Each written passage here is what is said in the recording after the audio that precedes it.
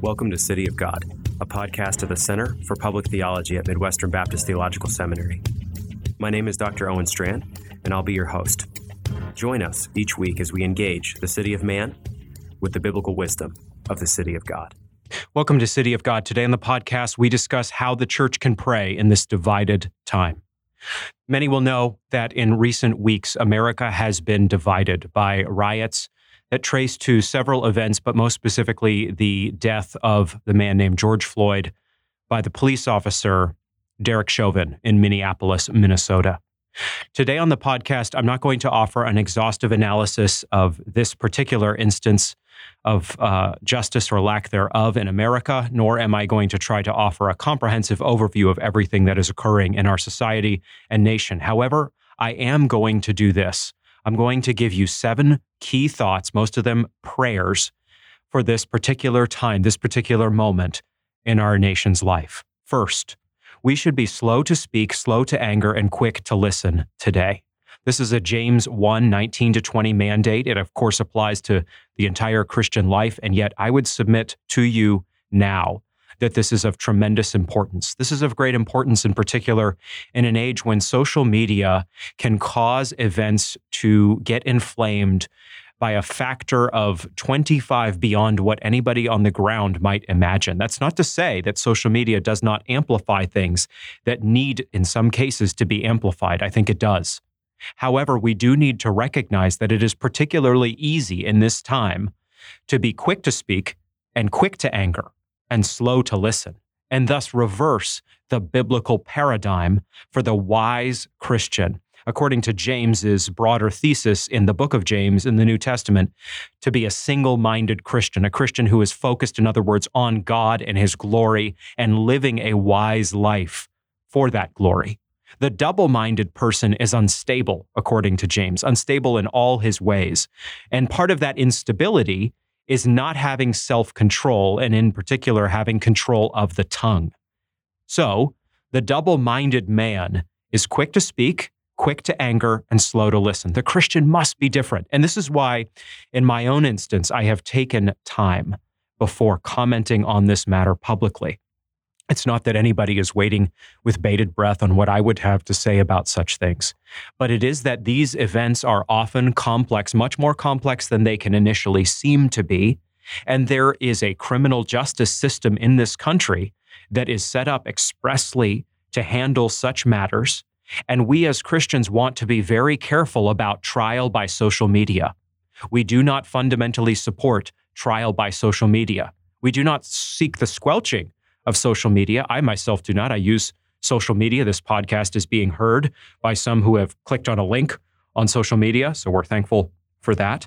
Nonetheless, we want to recognize as believers that God has set up certain institutions, and to the fullest possible extent, Christians support those God-given institutions that exist for purposes of common grace and, to some degree, to protect the church where that is possible. So, my first word for us on this matter is that where many around us are not believing and following this biblical mandate, this call to wisdom, we ourselves would, and in particular that we would be disciplined with the tongue, that we would listen, that we would not be angry as much as we can, but that we would allow God to speak into our situation, to give us the peace that we all need, that we would not despair. Instead, that we would be open to reason and calm and gentle where we need to be, and thus display a uniquely Christian witness in a polarized time. Second, I believe that we should pray for justice for George Floyd, and we should mourn with those who mourn. This case, George Floyd's case, certainly looks by all accounts to be one that is a clear sign of injustice occurring. Now, I am not a judge. I do not want to be a judge, and I do not wish to make my audience, whatever it may be, think that they are judges either. Nonetheless, we want justice where a man, it appears, is unjustly killed. His life is unjustly ended. It is not wrong for believers to want that. In fact, if justice does not occur where someone is wrongfully killed, we of all people will feel our sense of justice flare. Secondly, we want to mourn with those who mourn. A man's family has lost a loved one, a community member. I don't know much about George Floyd, and I don't want to portray him in a way that is inaccurate from any angle, but I know that there are many who are mourning what has happened here, mourning the death of an image bearer, and Christians should not miss that. And whatever take we have on this matter or the matter of police violence as it's construed in different ways in our culture and society today, believers don't want to miss that we are called to mourn with those who mourn in Romans 12. So this isn't an option for us. And whatever angle we have on this, however we see this occurrence, these events that are in question right now, we want to be a people who are known for being compassionate and mourning with those who mourn and rejoicing with those who rejoice. This is no more easy than it is to be slow to speak, slow to anger, and quick to listen. But this is the calling of every believer. Friends, all of us are a work in progress on this count. None of us bats 1,000 here. None of us, furthermore, prays for justice for those who are wronged as we should. None of us do. None of us mourns with those who mourn as we should. We are so frequently quick to just miss when someone is in a state of mourning. And we are so quick to get jealous when someone who is rejoicing. Truly, these kinds of cultural flashpoints, tragic as they are, allow us to take stock of our hearts and see how far short of God's benchmarks we all hit, we all land. So this is a time when we pray for justice for George Floyd, and this is a time when we mourn with those who mourn, and we hear in terms of the church what our brothers and sisters are saying, and we consider what they are saying, and we do not tune them out. Third, we should pray for those in authority over us. This is a New Testament mandate. This is told to us in 1 Timothy 2:5, that we should pray for kings and all who are in authority over us, that we may lead a quiet life. So praying for authorities is not in any way a partisan act, according to Scripture. We know that Peter, echoing Paul's words in 1 Timothy 2, is going to tell us to honor the emperor, the first century church. These two New Testament realities tell us something profound about being a Christian. And it's this: we are called to have a posture of as much respect and submission and prayerfulness to authorities as we possibly can. So Christianity is not, first and foremost, a faith that manifests open political rebellion against kings and authority figures, presidents, governors, mayors, police officers, and so on and so forth. Christianity recognizes that God has given authority to earthly rulers. Now, many of us will know that Old and New Testament alike profoundly critique many and varied political and civic authorities. So let's not miss that either. Nonetheless, one of the major ways that we do recognize rightful authority and honor it is to pray for it, whether or not we agree with the figure in question or the figures in question broadly or not.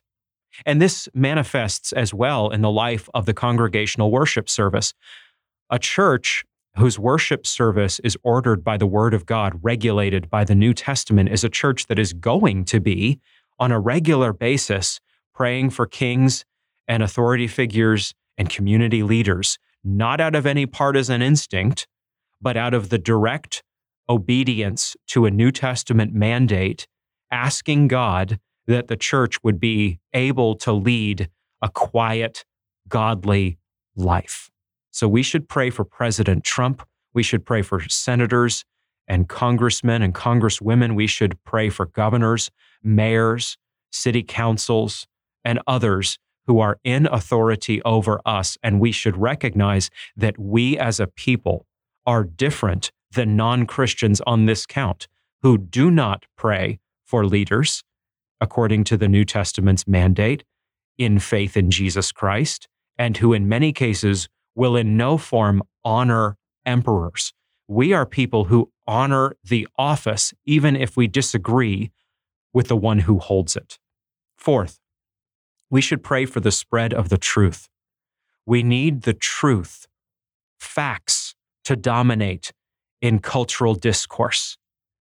We need our public square not to be driven by, first and foremost, our feelings and our opinions, but by what is actually true.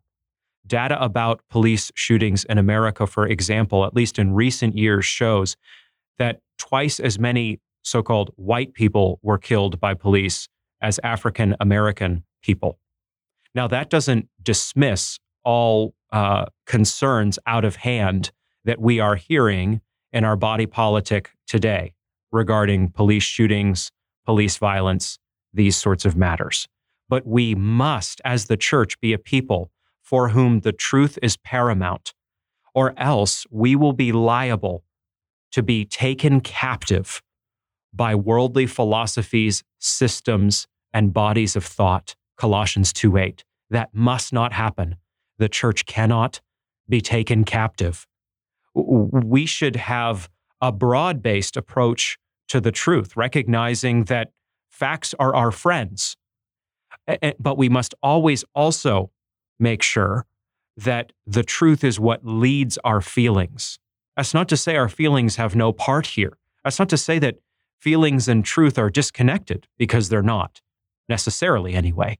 But we have to take pains that in a time when passions are inflamed, frankly, on all sides of the political spectrum, Christians are those who are truth-driven, fact-driven, and who therefore act and speak in public based on the truth.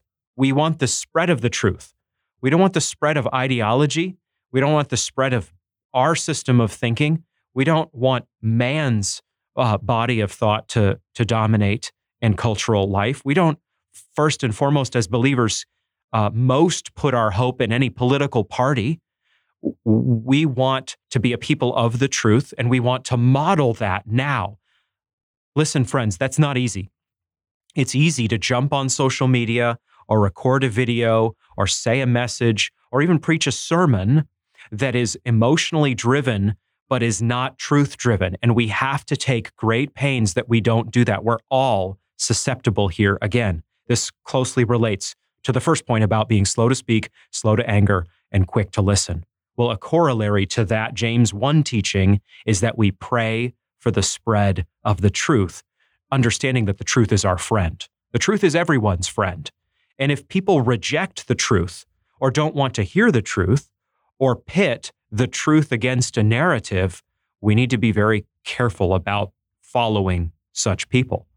Because wherever you want to find goodness, you find it on the side of the truth. Fifth, we should pray for law enforcement. Law enforcement, we understand, is part of a Romans 13 mandate. The government does not bear the sword in vain, Paul teaches in Romans 13. So those authorities, not just who make laws or policy or order our public life, but who actually defend the populace, those authorities matter tremendously. That's a common grace gift, to have authorities who will police a population. Does the American police system perfectly reflect biblical justice? No, it does not. No earthly system or institution perfectly reflects divine ideals. We have a great capacity to understand how police officers or even departments, let's say, could fall prey to evil, could do wrong things, could take the lives of people unfairly. We understand that from a Genesis 3 standpoint, knowing that evil has been loosed in the world and is to be found all throughout our world. But we also recognize that Romans 13 does not teach us that evil has actually corrupted our world so much that we should not want government. Said more positively, God has given us government, and government bears the sword out of common grace. So if sin had so corrupted the systems of the world from a Genesis 3 viewpoint that we couldn't trust government, Paul wouldn't be telling us to see that the government bears the sword for our good. But that's exactly what Paul does teach us. It is a good thing that evildoers would fear the law, would fear, in this American case, what we call police officers. That is a good thing. That is not a bad thing. We want that. We are a people who want police in our communities. We are a people, therefore, who want to be broadly supportive, certainly, of police. We want to train our children to trust firemen and policemen and these kind of figures. We're not teaching our kids some kind of Pollyanna vision of policemen, for example. We're not teaching them that every policeman is perfect by any stretch, but we do teach our children a Romans 13 understanding of government and civil authority, legal authority, and defense individuals, defense departments in our society. Pray for law enforcement, friends. It looks to be quite a time for many police officers. Are there bad apples out there? There surely are. But there are also many, many virtuous police officers, just like there are many virtuous soldiers out there who defend American freedom. And we want to be very careful as a church about demeaning those who, in some form, give God's common grace to us. Pray for law enforcement. Pray for those who serve your community. Seek to encourage them. Where police officers go off the rails and commit wrongs, they should be subject to justice in fullness of measure. We don't have a different standard for cops. Nonetheless, we should be very careful about narratives that tear cops down as a body, as a group. Sixth, we should pray for an end to mindless and anarchic violence in America, beyond, Paris, so on and so forth around the world, London. We have witnessed a wave of terrible, and in natural terms, terrifying anarchy in America and beyond in recent days. And many of us are checking our social media feed or internet headlines or the newspaper or listening to the radio or watching TV, wherever we get news from. And as believers, we are feeling something like despair and anger and fear knock at our door and threaten to break it down and overwhelm us. Well, friends, we are not helpless and we are not hopeless.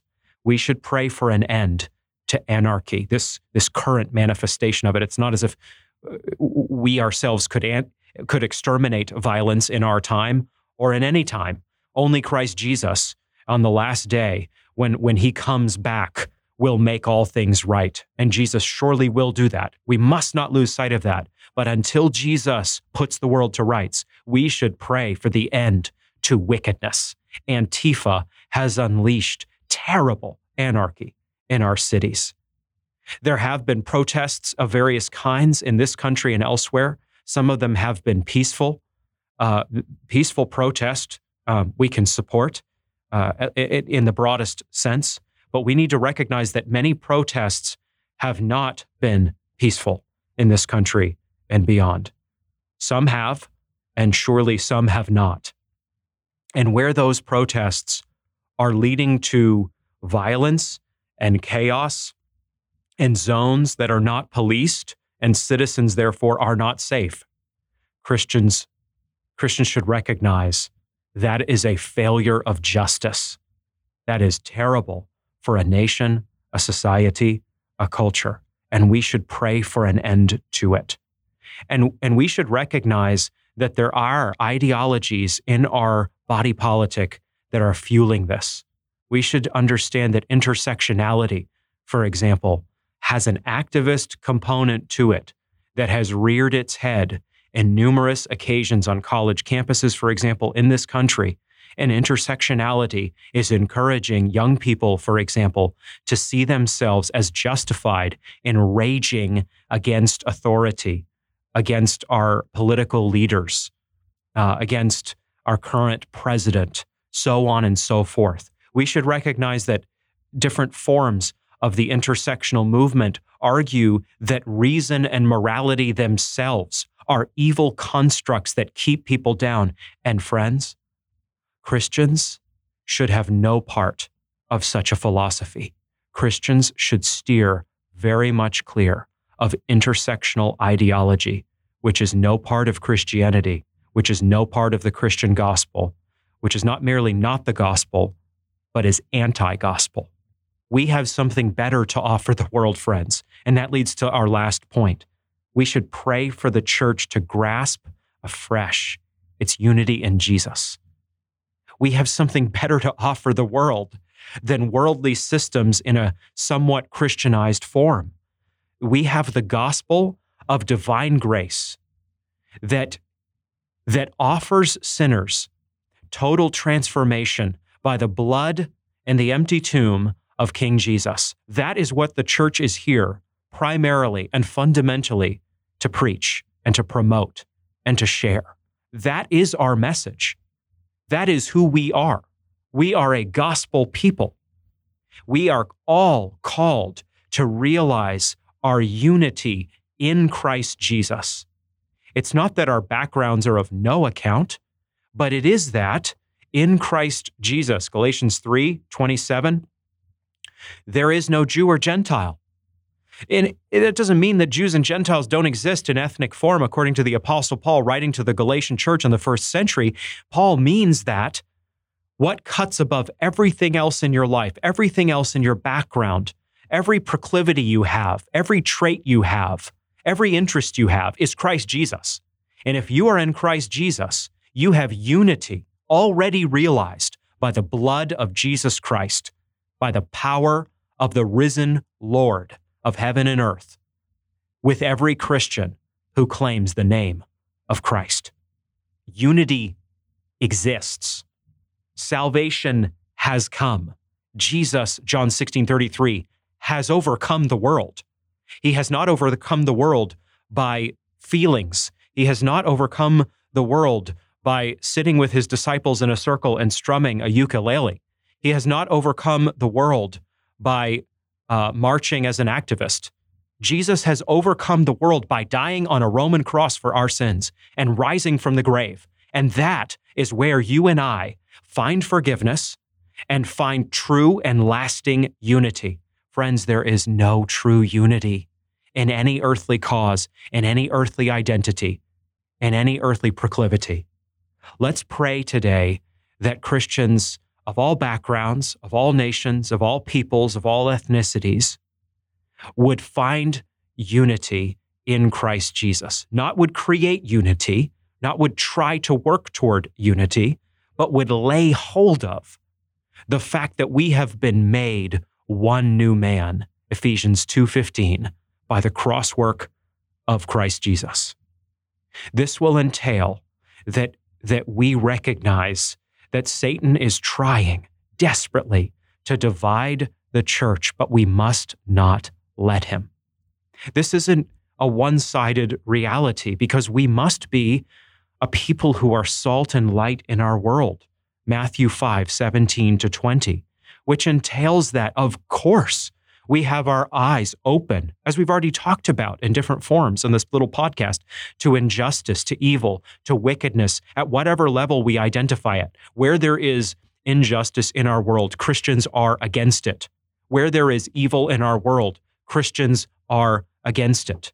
Where our local community or our state or our nation or our world needs transformation, we should seek it to whatever degree we can, and we should surely pray for it. And we should recognize that racism is a reality today and is going to be a reality in some form, racism or ethnocentrism, you could call it either. These are going to be sinful parts of our world until, once more, Christ Jesus returns to the earth to make all things right and undo fully and finally every evil thing. Christianity opposes racism to the full.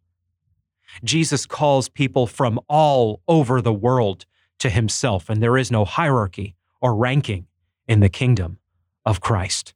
Christians are a people, therefore, who seek justice for those who have been treated unjustly and who preach the gospel to those who desperately need the Savior, Jesus. And Christians are a people who seek to be salt and light in a world of darkness. Friends, there is much more to say than we have covered here. There is much more to pray for than we have touched on. But my hope is that these 7 thoughts that I have given you will in some way lift up your eyes to the hills from where your help comes. Your help does not ultimately come from any earthly person or institution or movement or cause. Your hope ultimately comes from the hills, from the God who has made all things, from the God who is reigning and ruling over all things, from the God who is shepherding his church through the wilderness and leading history to its perfect end, its perfect telos. It may seem that we have lost irretrievably things in our culture and society in recent days and weeks, and who knows if that is true or not. But we also know that our God is a God of dramatic transformations and stunning reversals, and we are playing the long game as Christians. I remember studying Chuck Colson, who would famously tell Christians who felt discouraged by the darkness all around them, seemingly a darkness that was encroaching upon them, that was advancing in the world, do your duty, Colson would say. Stay at your posts, drawing on his Marine background. I've thought about that frequently recently. I've said it to myself, and I'm going to resolve to keep saying it to myself. I would repeat it to you as I wrap up here. In the power of Jesus Christ, do your duty. Do not lose heart. God is reigning. The gospel is advancing. No one can stop Jesus. Satan cannot overcome the church. John 16:33, Jesus has overcome the world. Thanks for listening to City of God, a podcast at the Center for Public Theology at Midwestern Baptist Theological Seminary. We're so thankful you stopped by. We encourage you to continue to join the conversation at cpt.mbts.edu, the official website of the center. And we encourage you to follow us on Twitter and Facebook as well. Join us in coming days as we continue the conversation on what it means to be the city of God in the city of man.